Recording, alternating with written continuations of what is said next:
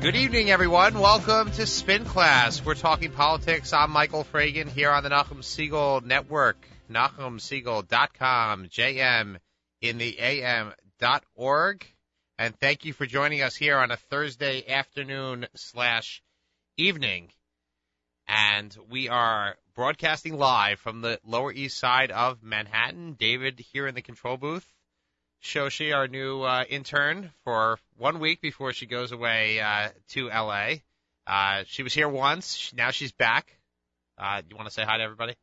Hello, everyone. Okay. And she's going to L.A., but hopefully she'll be joining us on and off over the coming shows. And we are once again proud to be sponsored by Seasons Supermarkets. Seasons located in Kew Garden Hills, 68-18 Main Street, 1066 Wilmot Road in Scarsdale, New York. And on the Upper West Side, 661 Amsterdam Avenue, are all open to serve you. And the new Lawrence Superstore, and you can see it if you drive down Central Avenue, pretty much every day. It's under renovation, but they are making deliveries. Call in your order at 516-295-3300. That's 516-295-3300, or email it to lawrenceorders@seasonsny.com. So we got a jam-packed show coming up. And first, I want to apologize to everybody for being away last week. We did have guest hosts, and I want to offer a great congrats out there. Good shout-out to Jacob Kornblue, who ably hosted the show last week for everybody and had definitely some interesting guests on. One of those guests was actually me. So you might actually ask, if I was able to be on the show as a guest, why couldn't I be here to host the show? And that's an excellent question. I'm not sure what the exact answer is, but I'm going to give it a try. Ask myself a question. Maybe Shoshi should ask me the question, but we'll save it. I'll ask myself a question and then go ahead and try and answer. So pretty much what had happened, we were gearing up for elections in Lawrence, and it's a village and it's small and there aren't that many people, but it was an election, and we also had a meeting of the board that night, and the meeting was originally called for 7:15. This show ends at 7. So as fast as I drive and as inappropriately sometimes I drive, I wasn't going to make it here from 7 to 7:15. It's just pretty impossible. So I decided that I was going to, in the interests of the public and serving the public, I was going to go ahead and let Jacob have a turn at the mic, and he filled the chair pretty well, I've heard. I was listening to the show. It turns out the meeting didn't start till 8. Interesting. It's amazing how that happens. Well, anyway, enough about me. We'll talk about me a little bit more later. I want to jump in and talk to our first guest, because what you might not know is that the end of June is not just about the end of school and kids starting camp and the beginning of summer. The end of June also marks the end of the legislative session in Albany. And Albany is our state capital here in New York.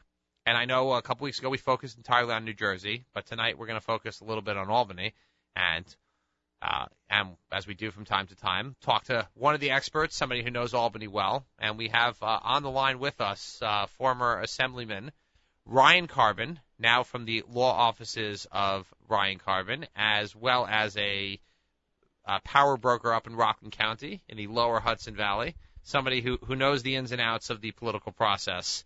And as well as he writes a blog called Karben Copy, very interesting commentary. And he's going to, give us some scoop and spin, as we like to do here. So welcome, former Assemblyman Karben, once again to Spin Class.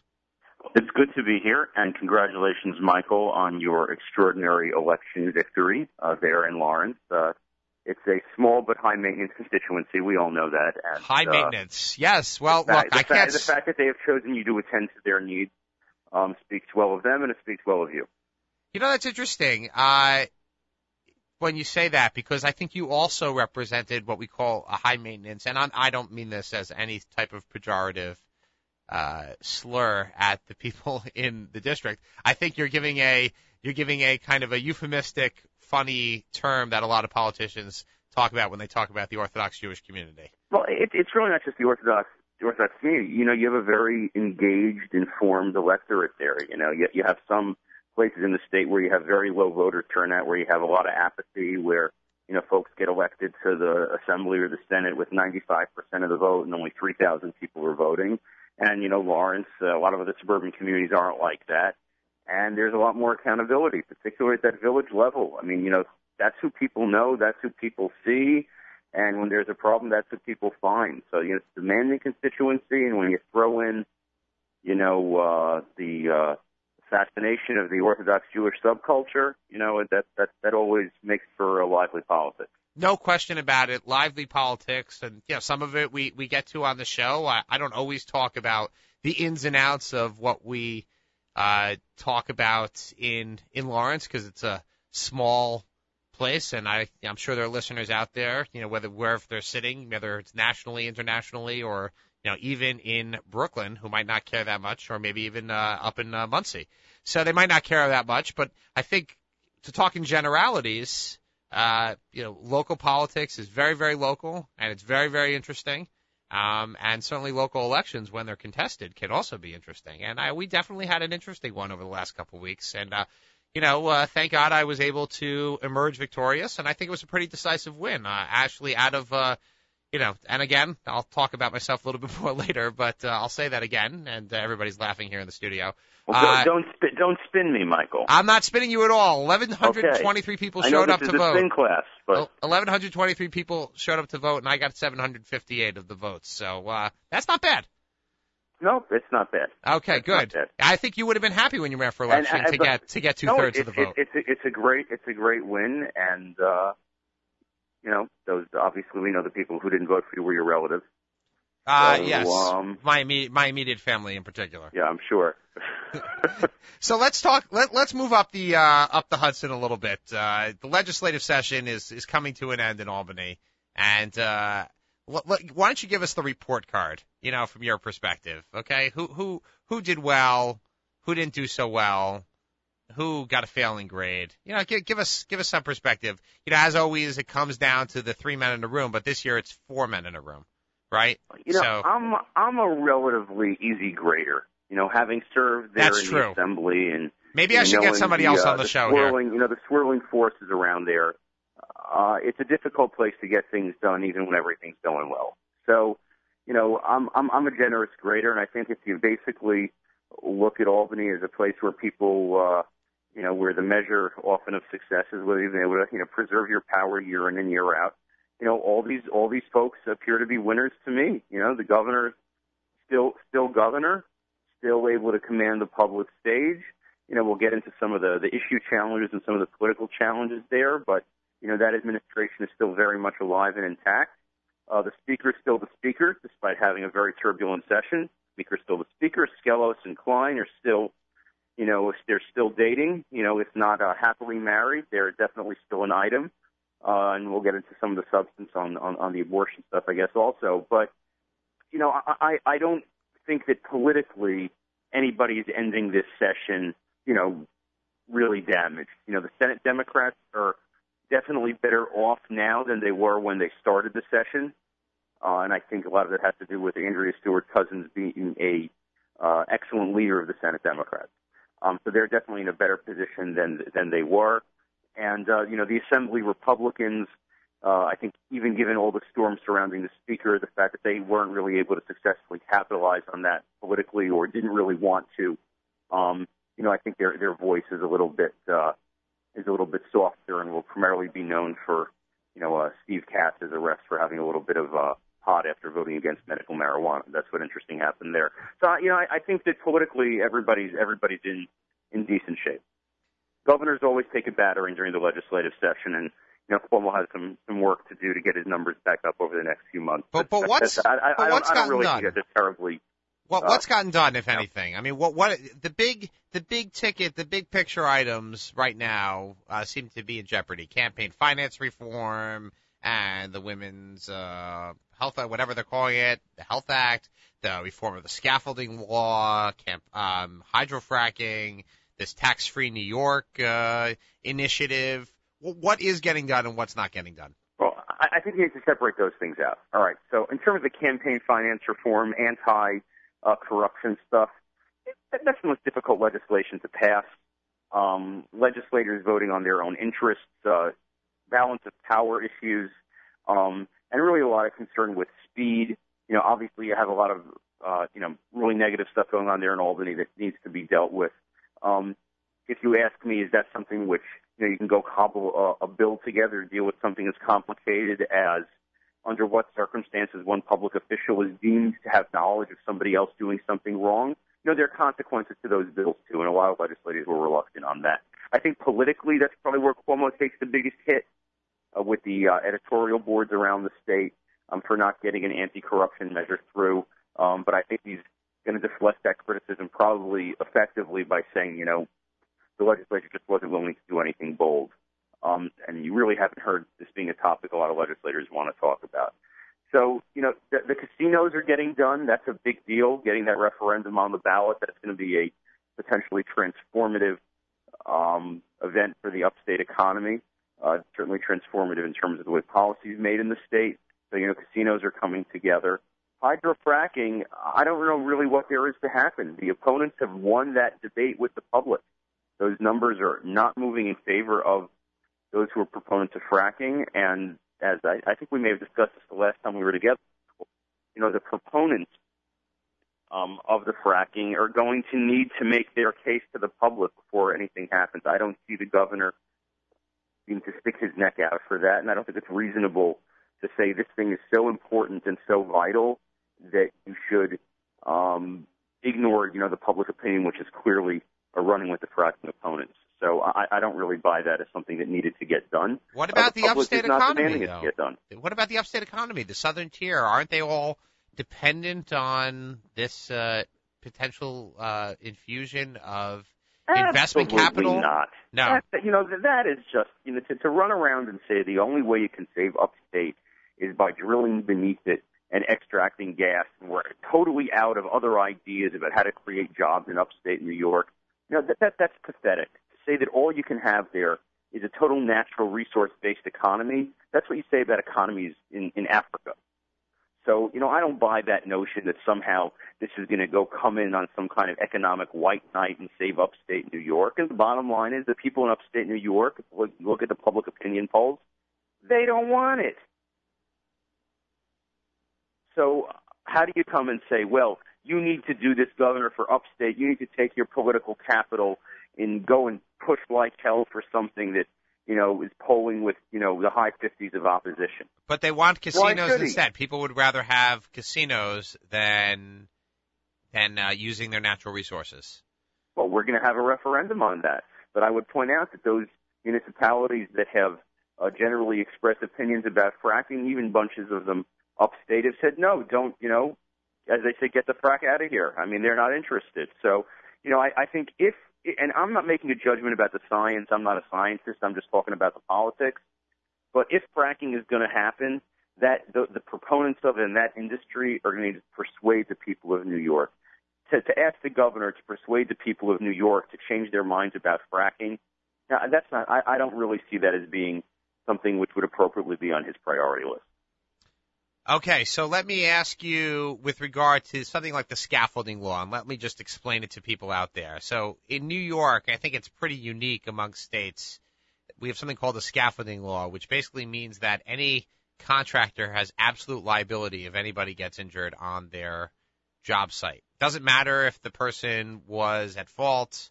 It doesn't matter. Not on their job site, where scaffolding is involved. Wow. 48 of the labor law. Okay, so where scaffolding? You probably explain it better than me, but it's basically that if there's scaffolding there, you're totally liable, and the worker could totally ignore any safety regulations.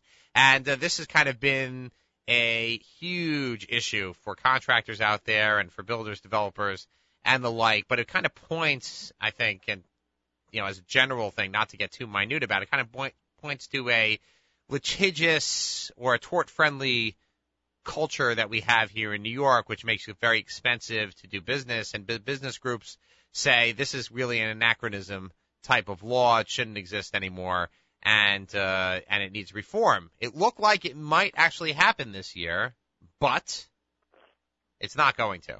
So tell us why. And wasn't Cuomo pushing for this at one point?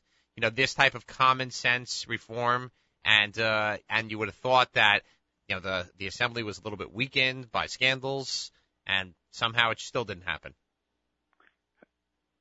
It still didn't happen. It didn't happen last year, and it didn't happen 10 years ago or 20 years ago when they were really talking about this law either. And every, year there's a flurry of activity in Albany up on this obscure labor law section.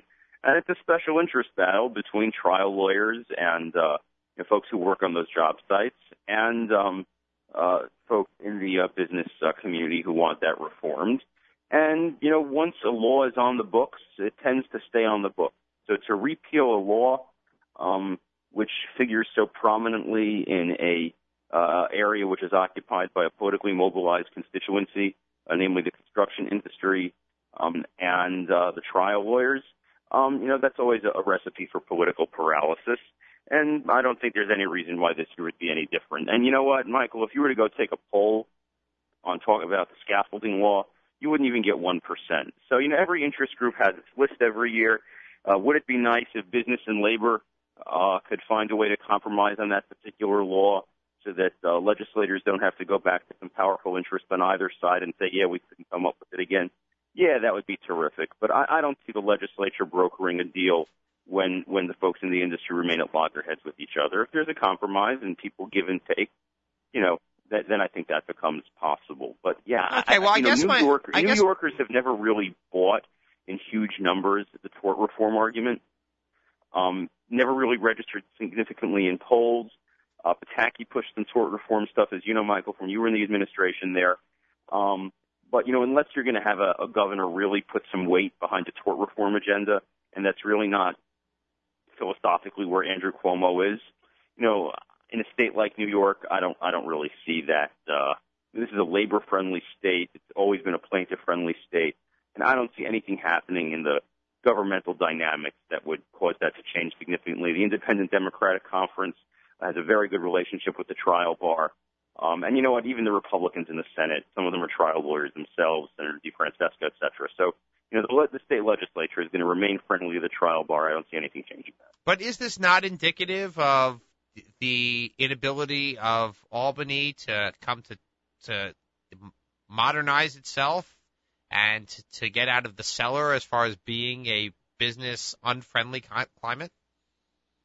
Absolutely not. Not any more than any single regulation, which a lot of people don't like, is emblematic of Albany's ability to do something. Albany is emblematic of where in our society people from different backgrounds and different parts of the state and different philosophies can come together and hammer out compromises that reflect some kind of consensus or don't. But I don't think it's a failure of Albany that they don't act on some obscure issue that nobody cares about except the people who are either making or losing money. I don't think that's a failure of government at all. Okay, well, I guess not to pick specifically on that. There are other issues out there. You got me in a contentious mood. I can tell, that's fine. But there are other issues out there, the Triborough Amendment and the Wicks Law and all kinds of different aspects of state government that make the cost of doing business and the cost of government in New York to be extraordinarily expensive. And there was this idea of binding arbitration. We have fiscal stress tests for municipalities. We have a property tax cap. We have incentives for consolidation. So I think you can always be a naysayer, and I can be as curmudgeonly as anybody else about what the state government, and give you 100 reasons to be grumpy about it, and there are many. But I think some good, positive, credible stuff has happened over the course of the past 3 legislative sessions. I think some difficult issues have been taken on, but I don't think anybody, including the governor, is running around the racetrack saying that all of New York's problems have been solved. I think the governor uses the word productive a lot, and I think that's the case. Everything's going to be productive. That remains to be done over the course over the next 4 or 5 years, and I think that it's being taken seriously. All right, Ryan? Stop it. I'll stop you for a second. What's getting done this week? Okay, we're done. Today's the last day, right? Or tomorrow's the last day of session. What's getting done? Tell us about what is getting done. Hundreds of bills being passed. We are going to have some progress on the governor's women's equality agenda. Whether the abortion piece passes or not, we don't know yet, but that's valuable, important legislation. The casino siding is valuable, important legislation. An agreement was reached to restore $90 million that had been cut from the Office of People with Developmental Disabilities, phenomenally important to the special needs population across the state, and varieties of smaller measures sponsored by rank-and-file lawmakers, from simplifying legislation. Assemblyman Ken Zabrowski, who's my assemblyman, had a bill that allows hearings being conducted against small businesses where they have regulatory issues to be conducted by Skype rather than folks having to show up at a hearing office. So, is that going to make history? No, but, it saves a small businessman from having to take a day off to deal with some of the, routine regulation that goes involved in that. So are there things that I'd like to see done that didn't get done? Absolutely. I think that you need serious municipal government reform, but that is going to take a real collaboration between local government leaders, the state, county leaders, to, this is outside the city of New York to do that. You're a public official in Nassau County, which I think under its Republican rule became the nation's leading symbol of duplicative and unnecessary layers of government. And that Nassau County Republican machine was very reluctant to reform itself over those years. So I think, for folks to turn around and say that the governor's not doing his job because New York is still a complex government, it is very complicated, and it's difficult to unwind, and it's difficult to reform because social institutions resist change. They're inherently conservative. But I don't know that that's a function of Albany, where I'm looking at some state capital and some other state where every problem is being taken on perfectly. We always have to demand more from our government, but I think we need to recognize when it's working okay, and there are certain things there that are working out okay, and it's important to recognize them. But you have divided government. You have a strange hybrid coalition running the Senate. That's a challenge. You have the internal issues that have consumed the Assembly with the Vito Lopez scandal. So, which became, kind of larger than life. All right, so let's talk for a second. So it's not an easy place to get things done. Some things are getting done. Some things aren't. I don't know that I would say this is uncharacteristically unproductive. Let's talk for a second about the strange working relationship in the Senate. Give us an idea about, and we're almost out of time for this segment, so I want to get to kind of a legislative scorecard pretty quickly. But and I know you're an easy grader. You told us that already. So, but the strange working relationship in the Senate, as you said, that Senator Klein and Senator Skelos, the co-majority leaders of the Senate, seem to be dating, if not are happily married. But give us a real rundown on how that's working and whether there's a future. I guess the big question for the IDC going forward, whether this works, it has to work for them, for the state, but it's also got to work for them within their own party so that they don't themselves get taken out at the polls. Well, I don't think there's a single member of the IDC that's vulnerable to a primary challenge. They're among the most popular Democrats in the areas that they serve. Obviously there's a little bit of a knot now over this Women's Equality Act and the abortion issue. And my personal belief, Michael, is obviously I feel very strongly that the pro-choice plank in the governor's bill should come to the floor and that it should be voted on. And, if I was still spending my days pushing that button on my desk there, I would vote for it, without any reservation. But when you govern in a coalition, there are compromises. That's part of the nature of being in a coalition. And not every Democrat in the state Senate is pro-choice. Reverend Diaz from the Bronx is a very strong and passionate anti-abortion leader, primarily based in his Pentecostal ministry. And I really don't think it's incredibly productive for a lot of Democrats out there. Despite all their frustration and our commitment to this cause, you have to be very careful about demonizing the progressive Democrats in the IDC. There are a lot of priorities for the Democratic Party, and we should push hard for a vote on this. But some of that is really crossing the line. These are good progressive Democrats. My Senator David Carlucci took on a lot of powerful political forces in Rockland when he was elected to his Senate seat. And so when I when I read some folks in the leadership of the Rockland Democratic Party going after him, that's just wrong. David Carlucci is a great progressive leader. I think that the folks in the IDC have done a very good job of keeping Albany functional over the course of the past few years. I obviously wish for good government and hope that the Senate Democrats, there's some great senators there, and they seem to be on firmer footing, and you never know who's going to make what political alliances with whom, and people will criticize that based on what their interests are. But do I think that Skelos and Klein can stay together? Yeah, I think they can. And if they stop staying together, I don't think it's going to be because that relationship goes sour, but because circumstances are such there's some kind of rapprochement between the IDC and the regular Senate Democratic Conference. And partisan Democrats would obviously like to see that happen sooner rather than later. So Ryan, I want to get to the letter grades. We'll start with Speaker Silver. How would you grade his session? Given what he's had to go through this year? Well, how do you grade his as a political survivor? I think you have to give him an A+. Okay, how would you rate the session though? As far as what did he get done for the state of New York? Not whether is he still in power. Everybody's still in power, as you mentioned. What did he get done for the state of New York, or what did he get done for his agenda? Well, I guess if you're bifurcating the question, then already I guess we have an answer that maybe he hasn't gotten that much done for the state of New York. I think. All right, you can pass. You can pass the question. Pass the question. He defines his job, which is to address the priorities of his conference. He did that. He did that in the budget, preserved a lot of funding streams for health care and education. That's what his members wanted. That's what he did. That's what he delivered. And his the very, very difficult issues that he's had to deal with around the Vito Lopez mess didn't derail him from doing what he needed to do for his members. Okay, so next, Senator Klein. Done all right. Senator Klein. I think he gets a B+. B+. Okay. Senator Skelos. Yeah, Senator Skelos. Only because you're giving me a political spin answer from the stuff at the end of session, and I think it could be cleaned up fairly quickly, and these folks will be all right. But there is a little bit of aggravation that he's had to endure. It's been a stress point in his coalition, and there's a cost that comes with it. But nothing particularly harmful. Senator Skelos.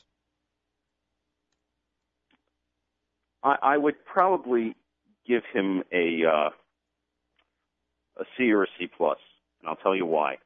The gun bill has caused more political heartburn for the Republican Senate than anything they've done in recent memory. And that was a commitment that he made on behalf of his conference, and a lot of them have felt the heat. They felt the heat from the conservative party because of that. So I think that was a setback. He had to sell the business community on a minimum wage hike, which I think he would have rather not done. So I think that the increasingly liberal tilt of the state has made it harder for him to do what he needs to do. His members are a little bit more exposed on the right than they'd like to be. And I think the post-session is going to see how that plays out within the Senate Republican Conference. Okay, so the letter grade once again for the public? Oh, for the public? No, I'm saying, what was Senator Skelos' letter grade? Oh, for him, I think he gets a C+. C+, okay, and the governor. From the perspective of someone who wants to be represented by a Republican senator. I can't evaluate him in a vacuum. Okay, give us the governor now. A-. A-. So you are going to grade Speaker Silver higher than Governor Cuomo for this session? In terms of meeting the political challenges that he faced, okay. I don't think anybody in that government had a greater political challenge this year to their ability to get things done than Shelley Sullivan. Okay, and that's fascinating. not because I agree with the guy on substance or policy or even politics, but he went up and those daily editorial boards demanding for him to resign, all those headlines. Oh. The guy kept his eye on the prize. That requires a focus and discipline you rarely see in this business. You may not like it, and you may not like him, but the guy didn't get his eye off the ball. Okay, very good. Former Assemblyman Ryan Karben from the Karben Copy blog and other commentary out there, and people can follow you on Twitter at rkarben. Very good Twitter feed, and I recommend it to everybody. Thank you for once again joining us here on Spin Class. Thanks, Mike. Congratulations again on your election. Okay, thank you very much. And I want to move to Rabbi Chaim Schwartz, who has been on the line waiting for a couple minutes patiently. And Rabbi Chaim Schwartz, not only is he a Red Sox fan, and I say that here, sitting here in New York, safely away from him, that he won't be upset about the fact that I might make fun of the Red Sox. But Rabbi Chaim Schwartz is the executive director of the Vod of Queens, also known as the Queens Rabbinical Council. And in that capacity, he deals with a lot of different politicians. But during election season, he is highly in demand for politicians all around the city of New York are looking to come to him and meet with his rabbis. And I thought, given the fact that we're always talking about politics and a grassroots perspective, he could offer a great perspective to us here on Spin Class about, involvement of rabbis in politics, as well as, the certain dynamics, community dynamics within the community surrounding politics. Rabbi Schwartz, welcome to Spin Class.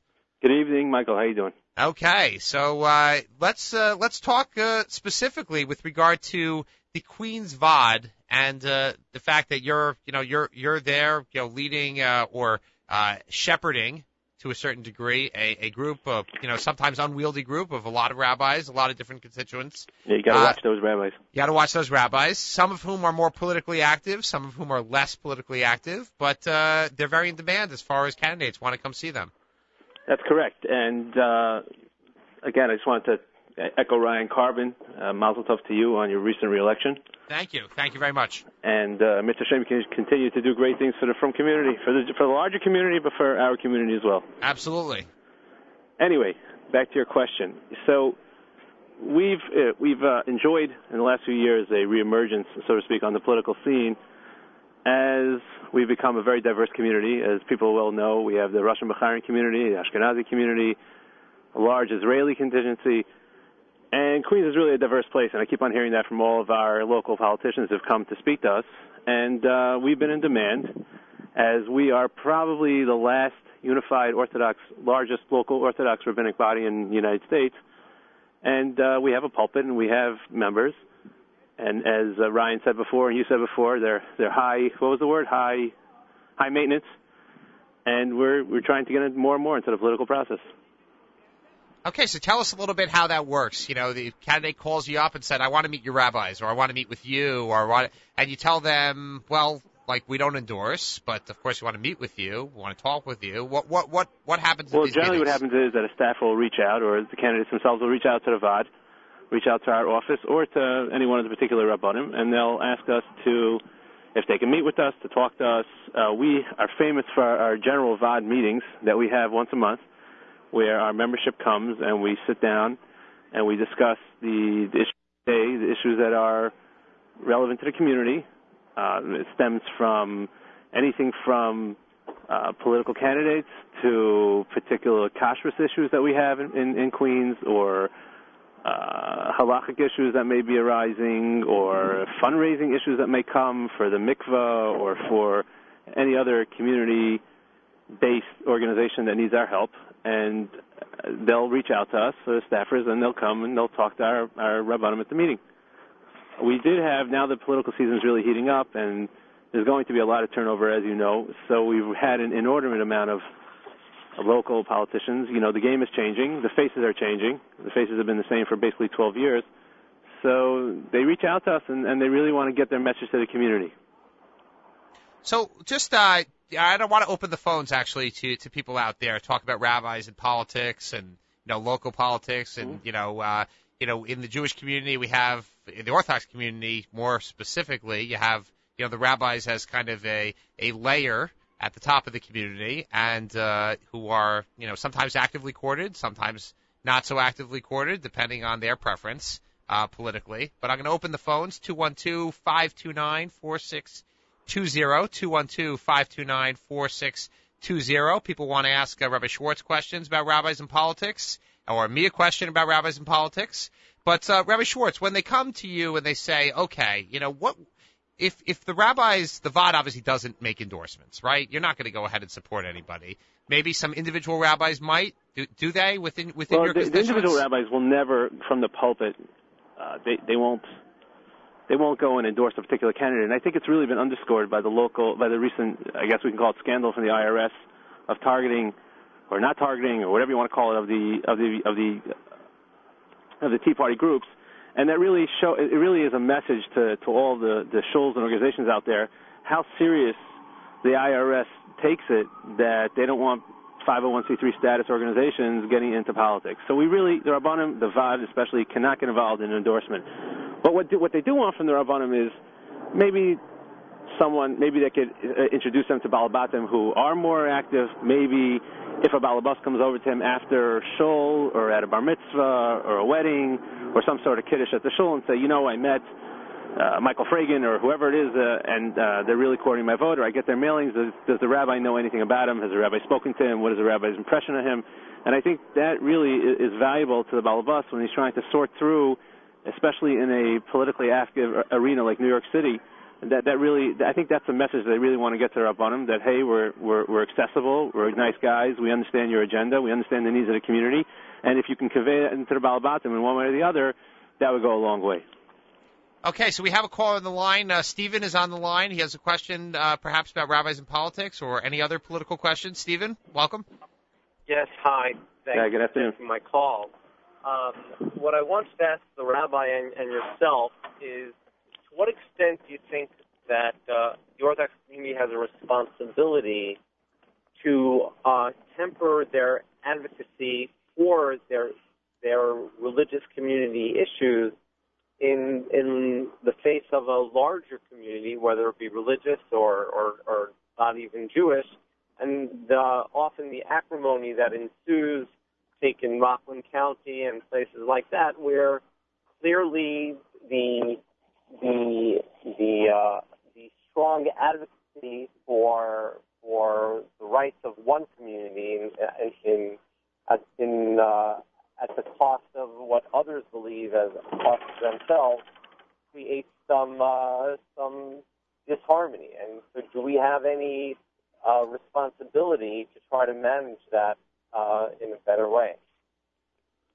Michael, you want to take that? Or? That's an interesting question. It actually would have been good for our previous guest, but I think that's I guess there is that question in certain areas where how much the Orthodox community has a responsibility for the greater community. I mean, Rabbi Schwartz, you mentioned, I think, pretty effectively, that the Orthodox Jewish community might have some pretty parochial concerns. Yeah, so if I can answer that, Steve, I think it's a great question. And as somebody who actually comes from Rockland County, I can just illustrate a little bit in Rockland County and understanding the issues over there. I don't know if you know people that live there or people that are homeowners there, but my parents recently moved out of Muncie, and one of the reasons why they had to move was because the taxes, the school taxes, real estate taxes are just out of control over there. And since I've been a kid in Rockland County, growing up in the yeshiva system there, the question from the parents has always been, why are we paying an inordinate amount of money as the yeshiva community grows and the public schools are closing and becoming yeshivas? So, of course, you're right that we have to temper our advances, temper our demands, but on the other hand, we're a community that has issues outside of parochial, outside of religious, whether it's special needs or textbooks or computers, or wherever it might be. And for many, many years, I know as a kid growing up in Muncie, we weren't getting those services that we were always told that we were entitled to. So I think it's not so much what we're entitled to, it's much more the methodology of how we get there, our voices that we use, and the temperament that we use to get there. I think that's the issue. Very, very good question on that, Stephen. I appreciate the call, and he brings up a very valid point. Yeah, I think I guess but in a way, this is no different than every other interest group out there, right? We shouldn't be ashamed as a community to go ahead and press for our own interest. It's not like the teachers union doesn't press for their interest. It's not like the other unions don't press for their interest. It's not like every other, constituent or special interest group out there doesn't look for their interest. And certainly, I think what comes up, and I actually wanted to get to this question, I was wondering what are the kinds of questions the candidates get when they come to meet with the Queen's Vaad? So it's interesting you bring that up. It's really changed over the last few years, and it's sad to see that happening. A few years ago, before same-gender marriage was passed in New York, that question always came up: where do you stand? And I remember a couple of years ago when the issue was very hot, we actually hosted Shirley Huntley and Joe Adabo and we feted them, and we kind of gave them an award thanking them for standing by traditional family values, and that's changed. Shirley Huntley's gone on her way, as we know. Joe switched his vote, and it's gone from family values. You mean Joe Adabo, correct? Joe Adabo? Yeah. Is that what I said? Yeah. No, I'm saying Joe switched his vote. Joe Adabo. And it's gone from that, and it's really turned to, okay, we lost that battle. That it is what it is. It was what it was. And now it's more of what can you do? What can you do for us? What can you do for our schools? I'll give you a great example. I think it was Simcha Felder and Mike Simanowitz, our assemblymen, who were very, very instrumental in getting us extra busing in the afternoon for the yeshivas. The late class, as they call it, the 5:30 bus, or the 5 o'clock bus. It used to be the bus was only till 4:30. So, it's things like that we asked them about, helping us with vouchers. Of course, we know there's not going to be vouchers in New York State ever, but some sort from our local politicians that the yeshiva issue is an issue, tuition is overbearing, and the cost of living in New York City is just out of control for the average New York City family with large children. Okay, and give us an idea of who you've met so far. So yesterday we had our VOD meeting, and I guess I have a settle to score with you. You introduced me as a Red Sox fan. I guess now I understand. Joe Loda came to talk to us yesterday, and the first thing he said to me was, "Oh, you're the Red Sox fan. You wouldn't have anything to do with that, would you?" Of course not. I would never reveal your. I mean, I said it here in private. It was right. In confidence. Yeah, no, it's just us talking, right? Exactly. And Joe Loda came yesterday. I was actually very taken with him. I was very impressed with him. He's quite eloquent. Melinda Katz, who's actually been a friend of our community for many, many years. I live in running for Queensboro president. Running for Queensboro Joe Loda president, running for and mayor. her adversary, who is actually equally impressive, Peter Vallone Jr. Right, and, represents Astoria and Astoria, Western Queens. Yeah, right. And let's see, the last meeting we've had a lot.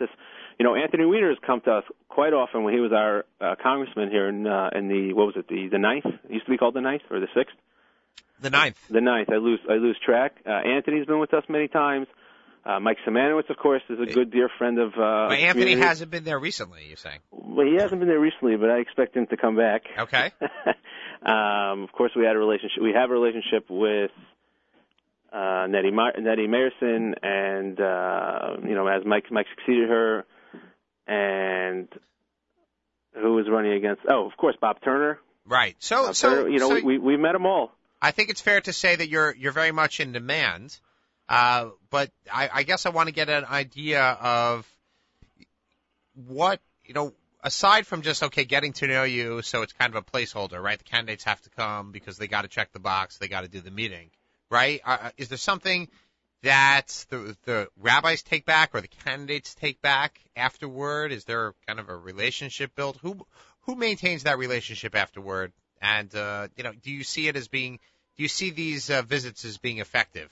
I see it as being very effective because even the candidates who we quote unquote, I won't say endorse, but quote unquote our natural allies, so to speak, even when they are defeated, let's say in the last elections, the Frum community has really come out to vote, and the fact that these candidates do come to us and they do come to meet with us, and there is that outpouring and the people come to vote, the numbers are there in the Frum districts, that tells the politicians two things. That tells them, number one, that the Rabbanim are getting the message across to the Balabatim that you got to go out to vote. And number two, the message is getting out to the Balabatim what the opinions are and what the views are of each individual candidate. So I think those two messages of, what their views are and, more importantly, getting out to vote, I think that's getting through as a result of these candidates coming to visit our Rabbanim, because they see that people are going to the polls, people are pulling that lever or hitting the box or whatever they're doing. I don't know where they are, did they change or not change, but the people are there, the polling is there, the numbers are there, and as a result, that ultimately is what makes a difference in a candidate's mind. As you know, I don't need to tell you this, but just for our listeners, and my dear friend Rabbi Chil Kalish has told to me for years and told everybody that it's not necessarily who you vote for, but that it's you come out to vote. And when these fellows come, men, women, candidates come, and they see that it gets borne out in the numbers of people coming out to the polls, that makes all the difference in the world. Absolutely, and I think you referred to Rabbi Yechiel Kalish of Agudath Israel, has been a guest on the show, and we're hopefully going to have him back in the coming weeks. Talk, a little bit more about this issue, and I couldn't agree more. It's actually exactly whether you do vote or not. Every politician knows who voted, because that's a matter of public record. We don't necessarily know who people voted for individually. We can see in general what the results are, but you don't know. But certainly the fact that where there's heavy turnout, those areas certainly get catered to. But let me ask you a question just to back up for a second with regard to endorsements. And you mentioned the 501c3, and you mentioned all the things that the rabbis are very careful about. There was all kinds of guidance with regard to politics and the like, for rabbis not to be cautioned from the pulpit. But in the African American community, you have pastors getting up all the time and making endorsements. And in Queens, you have one of the most important pastors in the whole city, Reverend Flake. Former Congressman Floyd Flake, making endorsements, and he's a big kingmaker. Why aren't there rabbis like that who go ahead and make big endorsements? And if it's good for churches, why is that not good for synagogues? Well, I think the answer is I think that's a good question. I think the answer is obvious, and it's really twofold. I think number one is that Baruch Hashem, our Rabbanim are, they're real shepherds, and they have a lot to do. They're very busy. Some of them are holding two jobs. The traditional Rav, the traditional full-time Rav is not really in existence anymore. The shuls don't have the membership and the cash flow and the resources like they used to. And I think Rabbanim are not as focused on trying to be kingmakers. They're busy tending the flock and supporting their families. It's just getting harder. And the second, more important, I think, is that it's our job, and this is really the answer to our caller, Steve, is that it's our job to make a Kiddush Hashem. And I think, our job is not to pursue publicity or pursue being a kingmaker or haymaker or whatever it may be. Our job is to be Mekadosh Shemayim B'Rabim and to lead the Balabatim, lead the Am. And I don't think our Rabbanim really have that burning desire in their bellies to go out and make names for themselves and become haymakers. And I think really, we're scrutinized. You see what's going on in Eretz Yisrael, that the Frum community is always scrutinized under a microscope, and really Israel is scrutinized under a microscope. And we try to be Mekadosh Shemayim and do the right thing, and try to get what's coming to our community, and not what we don't deserve, just the things that really we do deserve that we haven't been getting. But wouldn't we be able to deliver more if if politicians could kind of court the rabbis even a little bit more? I mean, who is it that they court? Right out there are people, they sign letters and this, and there are certain askanim out there who make endorsements.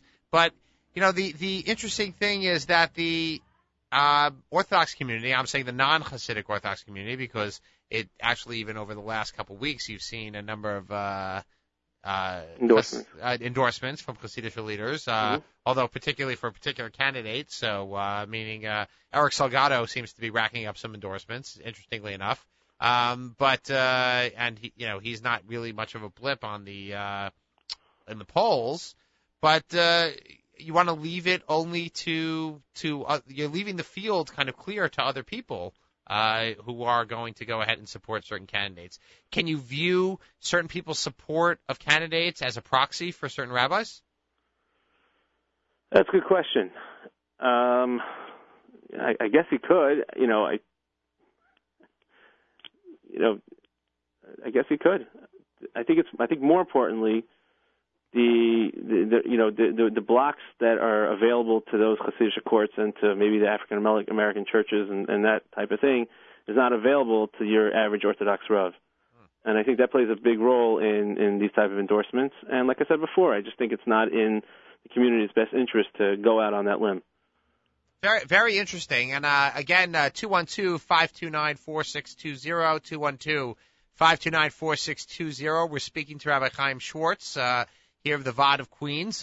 Actually, very interesting conversation with regard to rabbis and politics and religion and the like, and whether rabbis should stay out of politics. Maybe they shouldn't. Well, I will tell you that quite often we get, I've gotten questions from our membership and Balabatim.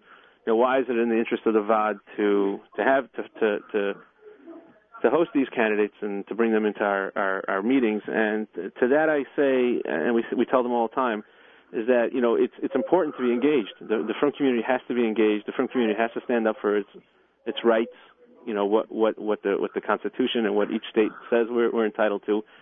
And I think if we, for those of us who are a little bit involved in politics going on, if you just look at what's on the books, there's a lot to be done in the frum community. I mean, take a look at David Greenfield. I mean, I remember when he was cutting his teeth. Him and I were at the 2004 Republican National Convention. I was working for Agudas Yisrael at the time. Wait, David Greenfield was at the Republican National Convention as a Democrat? Okay. Greenfield was actually there working for, I think he was working for the Sephardic Congress. Yes, I was kidding, but I think it's good highlight there. And we were cutting our teeth at the time, and he went on to start Teach NYS and the lobby, and I don't think there's any chidushim about what they got. Just getting what's entitled to them, and I think that. Hello? Whoever, yeah. You can just mute your phone. I guess you're getting a little bit of feedback there if you're on the line. We have two callers on the line. Okay, I'll introduce them both. We have Yitzi Halpern on the line, as well as Yochanan Bodner on the line. Right. Two young activists from my neck of the woods. Thank you for joining us here, Yitzi. How are you, Michael? Congratulations. Thank you, Yitzi. Thank you. So I actually jumped off the treadmill to make this call, so excuse me if I'm out of breath a little bit. Well, good. Well, look, it's always good to be running somewhere. So, we're talking religion and politics here, and, nowhere do they marry together quite as much as where we live in Far Rockaway Lawrence community. So, I don't know much about either one of those, so I'm happy to listen. You don't know much about religion or politics? Well, Yitzi, you're involved with some rabbis. Give us an idea about what happens out there. Whether rabbis should mix in or shouldn't mix in when it comes to political stuff. Oh, that's a good question. A little bit that I see. I think if Rabbanim take responsibility for a community, which that's probably what the definition of a leader is, so it's responsible and. For them to take into account the politics that pertain to the community, especially on a local level. And I guess if the best interests of their congregants are, is most important to them, so then every one of those interests are important. And getting our fair share of what's coming to us, as far as services from the government and our Yiddishkeit being recognized and respected. So I would assume that that's a big part of the Rav's job. Yochanan Bodner is not just an activist locally, but also with the Aguda. I think you're part of the Young Leadership, Yochanan, correct? Yes. How are you? How's everything? Great. Yochanan actually was just, I have to give him a little plug. Yitzi and Yochanan were both very active in my own campaign over the last week, so thank you guys, both of you very much, for getting involved and helping us achieve a great victory. Our pleasure. And thank you, Michael, for everything that you've done. Congratulations to you on a well-deserved win. Thank you. And a big win as well. Thank you. Ditto. Couldn't say it better. Thank you, guys. So, Yochanan, you're a good activist. You're a political activist. Tell us, as far as rabbis and politics, out there, what should the rabbis play a more active role? It's a good question. I think the rabbis should play an active role as far as getting people involved, making sure people go out and vote. The previous guy you interviewed did mention that communities that vote are communities that are heard. I was recently at a good meeting at their headquarters just a few weeks ago, and Oscar Bennett, who you know very well, urged guys to get involved, young guys to get involved, leaders, politicians that see groups of people that are interested and in what they have to say are there for them. But I don't think it's really the rabbis' responsibilities to get involved. I remember the Aguda used to give awards out to politicians at some of their dinners and events. And I think it was just a few weeks after the Aguda dinner a couple of years ago that Anthony Weiner's scandal came out. So it's difficult sometimes to endorse certain politicians because, as we all know, their philosophies and views in general don't always align with those of many of the Rabbanim.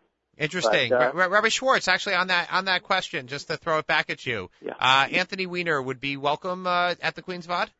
No, that's a great question. And, Anthony, we had a very good relationship with him. And, at the expense of, biting my tongue or doing something, saying something that I shouldn't, it's a very tough question. It's all right. It's just us I here. think, it's just us. There is an idea that, it is what it is. And if the people in New York I think Rabbanim and I think communities have to be pragmatic, and I think they have to understand where the tide is going. And I think it's bared out in the candidates that we have right now. I don't think any of the Democratic candidates that we have right now are at all in our best interest, talking about spiritually, religiously, halachically. I don't think they represent us. I don't think they're people that we could say that we're friends with them when it comes to hashkafa and philosophy. But on the other hand, I think that, if there's anything that we learn from the Gemara and we learn from Yaakov Avinu, is that we have to be pragmatic and we have to see where the winds are going, like every other community does. And for us to put our heads in the sand and say, well, no, this one is this, that, or the other thing, is detrimental, and it's not positive. So, can I add something to that, Michael? Absolutely. I was just going to throw it to you. I hope this is okay to say on your show, but if not, I hope you have a 10-second delay. As far as Anthony Weiner's, religious failings, I do think it's our business to look at the moral standings of these people and maybe sit this one out, but I don't have much of an opinion on that. But I think we should take a closer look at his Schwer and Schwigger and see what they support and what kind of Muslim groups they're involved in. And we should think twice before we throw our support behind the man who married a woman whose mother is a huge fundraiser, and I've read on this, for extremist Muslim organizations. I wanted to say one other thing, if you don't mind, about the Rabbanim, and to add what the Yochanan said, and it was great what you said, Yochanan, but I think that the role of Rabbanim in elections, they're not allowed to stand behind a candidate. That's correct, right? Correct. Well, we're debating that. We were debating that issue. What's that? We were debating that issue. I'm not sure it's 1,000% they can't stand behind a candidate. Okay. They just don't. We were always under the assumption that they couldn't, and at least the shuls and yeshivas that I'm involved with. Oh, correct. The shul and the yeshiva cannot. Absolutely. That is okay. Definitely. Let me just add one thing, that it is not illegal for a rav to put on his own stationery an endorsement for a particular candidate. That is correct. Okay. So if they could do that, even better. But what I did want to say was that what they used to be able to do is express the importance of going out to vote, and it was always very obvious that the Frum community should support their local candidates. But when we have what we've had in the 5 towns in the last 2 elections, where Frum people go up against incumbents in the Frum community, that's somewhere the Rabbanim could stand up without endorsing any candidate. In their shuls, they could stand up and say, in our community, we have one voice. And the Rabbanim could be part of that decision process of who is the voice that's going to represent us. And then the community could throw their support behind one candidate, and instead of, God forbid, ever again having a community that's split, neighbors against neighbors, who you going for and who I'm going for. Now, we know it's only politics, and we can do it respectfully, and we do. But we still should be together in those decisions. We shouldn't even be divided in that. Okay, well, that's my opinion. That's a good point. I echo that. Okay, we have another caller on to bring another voice here. I'm going to jump back on the treadmill, Michael. Lots of atzlacha. I'm looking forward to another couple of years with you. Very good, thank you. We have about 1 minute left. Ellie is on the line. Ellie, what's your question? Comment. No question, really. I just wanted to congratulate you on winning. You ran a fantastic campaign, and it was clean, and it was something that you should be proud of. Well, thank you. And Ellie, I assume you're talking about the Lawrence race. What do you think of the last comment that was made with regard to the rabbis taking a stand on political issues? I'm not sure I'm in love with the idea of the rabbis selecting candidates. Okay, so you're not into the Lakewood model. I'm not into the Lakewood model. No, at least not for that. For so many other things, I am. Okay, very good, very good. Just a closing statement from Rabbi Schwartz as far as the Lakewood model. Did we lose Rabbi Schwartz? No, I'm right here. Okay, Rabbi Schwartz, the Lakewood model, where they have a VOD that goes ahead and. Hello? Yeah, somebody's calling. We're calling out. Okay, we're almost out of time. The Lakewood model, where they have a VOD that goes ahead and selects the candidates. Please hang up. There appears to be a receiver off the hook. Please check your main telephone extension and then try your call again. Thank you. This is a recording. Okay, that's a first for spin class. We haven't had that person on the line yet. Yeah, he's an old friend, actually. The Lakewood model. Well, the Lakewood model is I guess it works for Lakewood, and it's something that they've tried and true and tested, and it seems to be working over there. I can't talk. I'm not there. I'm here in Queens. We're a little shtetl here in the Jewish community, and we're trying to become more relevant and to do good for our constituents. And okay, Rabbi Schwartz, we're out of time. Chaim Schwartz from the Queens VOD. Thank you very much for joining us, talking about rabbis and politics. Here, this is another episode of Spin Class in the Bag. We'll be back next Thursday night. Stay tuned for the Nachum Segal show here on the Thursday night extravaganza. NachumSegal.com, jmintheam.org.